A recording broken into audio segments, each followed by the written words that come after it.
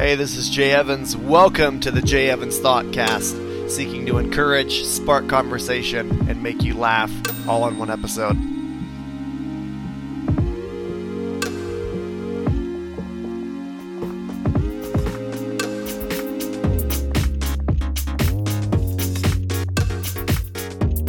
Today I want to answer a frequently asked question that me and my wife get a lot, and that is why we chose to foster. One of the biggest reasons for it is that my wife and I have had a burden even before we were married for children whose parents are going through hard times. My wife and I have done vacation Bible schools together, and we've worked in a lot of schools, and seeing what some of these kids go through really gave us a burden to try and help. And we can't help everybody, but we can help somebody. And when that kind of sealed for us is my wife and I were working in a Christian school, and there were these two twins named Tajan and Tajana. I'm not going to say they've since had their names changed because they, by the grace of God, get adopted, but they were incredible. I mean, the sweetest kids, always bright and bubbly, insanely hyper, but they were preschoolers. We had a chance to meet their parents and get to know them, and we've become pretty good friends with them, and their kids have hung over at our house, and I photographed their adoption, and we were at their adoption party. Really became good friends with them. I remember their dad telling me that there's like 7 or 8 kids in the family, and all of them are either adopted or in foster care because mom's a drunk and dad's in prison. How many kids are out there going through hard times like this that need a loving family? Can you wrap your head around this for a minute? That there are some children that have no clue what it's like to live in a loving home. They have no idea what it's like to have somebody pat them on the back and kiss their cheek and say, "I love you, I'm proud of you, you're beautiful." That there are children out there that are molded by fear and anger and violence and rejection. It's heartbreaking. And this burden has just increased even as my wife and I are fostering. We're currently in our first placement, and it's something that one of my favorite books in the Bible is James.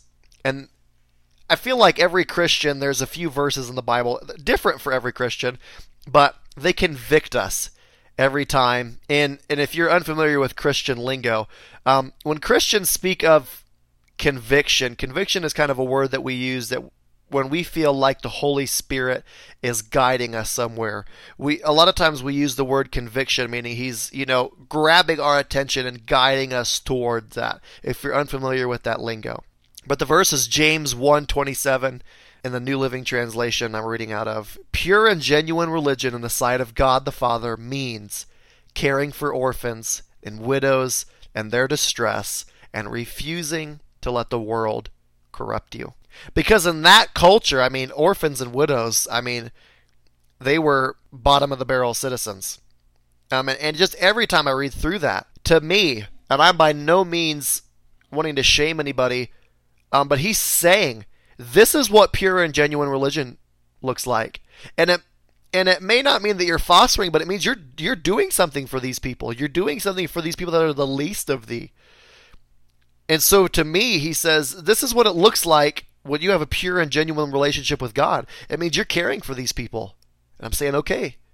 And then we ask, God, how can I help these people? And for us, it was invite these people into your home. At the time, when my wife and I were getting really convicted about this, we were living in a house that was 500 square feet. I'm not exaggerating, 500 square feet. And in that house, it was physically impossible to foster.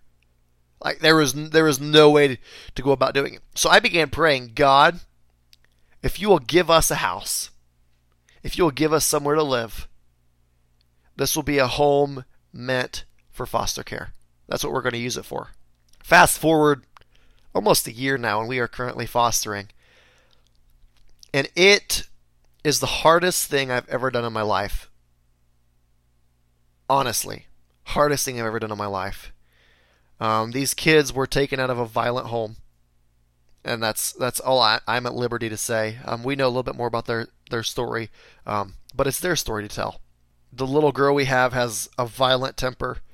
A couple of nights ago, she got mad at my wife and pulled a pan off the oven to hit her with it. She has punched my wife in the mouth. She has tried to choke our dog. She has hit her little brother in the face. But that's what she was shaped and molded by. She grew up in that environment. And we are showing her that she's loved, that she's cared for. And we know that she's probably not going to be with us forever. But we remind ourselves that we're going to make a difference in their lives right now. We've got a almost 3-year-old, and the little boy is 10 months old. And we just keep, and kind of our family motto is, we have them today. Honest to God, we could get a phone call tomorrow. And it happened with their siblings, because their siblings are back with family. But we were close friends with the foster families that were taking care of our little one's siblings. And they got a phone call and said the kids are going home. Tomorrow we could get the phone call. The kids are going home. And it's heartbreaking. It's terrifying. Because I would love nothing more than to adopt them and bring them into our home. But it's not our call, and it's really not our job. We're signed up to be foster parents. And my hope and prayer, I pray for their parents, I pray for the case managers, is that, if it's going to work, if the kids are going to be safe, reunite them. I want their family to be together, but I want the kids to be safe. And yeah, foster parenting is really hard. But, it's cliche, but nothing worth doing is ever easy. And we are so attuned to comfort that we feel like anytime there's discomfort, that something's wrong. But God never promises us comfort.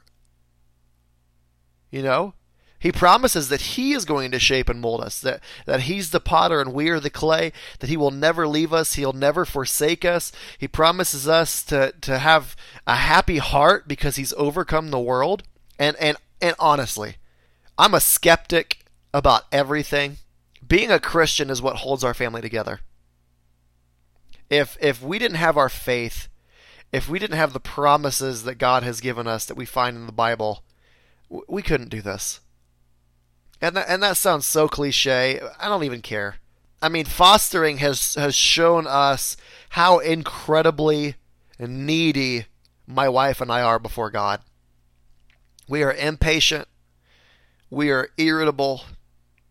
We have short tempers. But while we are loving these children and we're trying to build them up, God is also building us up. And God's going to do that to you anytime you start something new and anytime you take a leap of faith. I'm going to level with you. There have been so many times where I've told Kaylee I don't want to foster anymore. And that sounds terrible, but I'm just going to be honest. But my wife keeps me level-headed. She reminds me why we're doing this. It's not so we're comfortable. It's because we're going to be like Jesus. We're going to lay our lives down for somebody else. We love because He first loved us. We want to love others. We want our lives to be lives that are lived boldly for Jesus Christ. So I would encourage you today, what are you burdened about? I am convinced that any time you have a burden to help somebody, that it's from God. God is not, the devil is not going to burden you to care about somebody. He's going to want you to care about yourself. If you like this podcast, please subscribe and leave a review.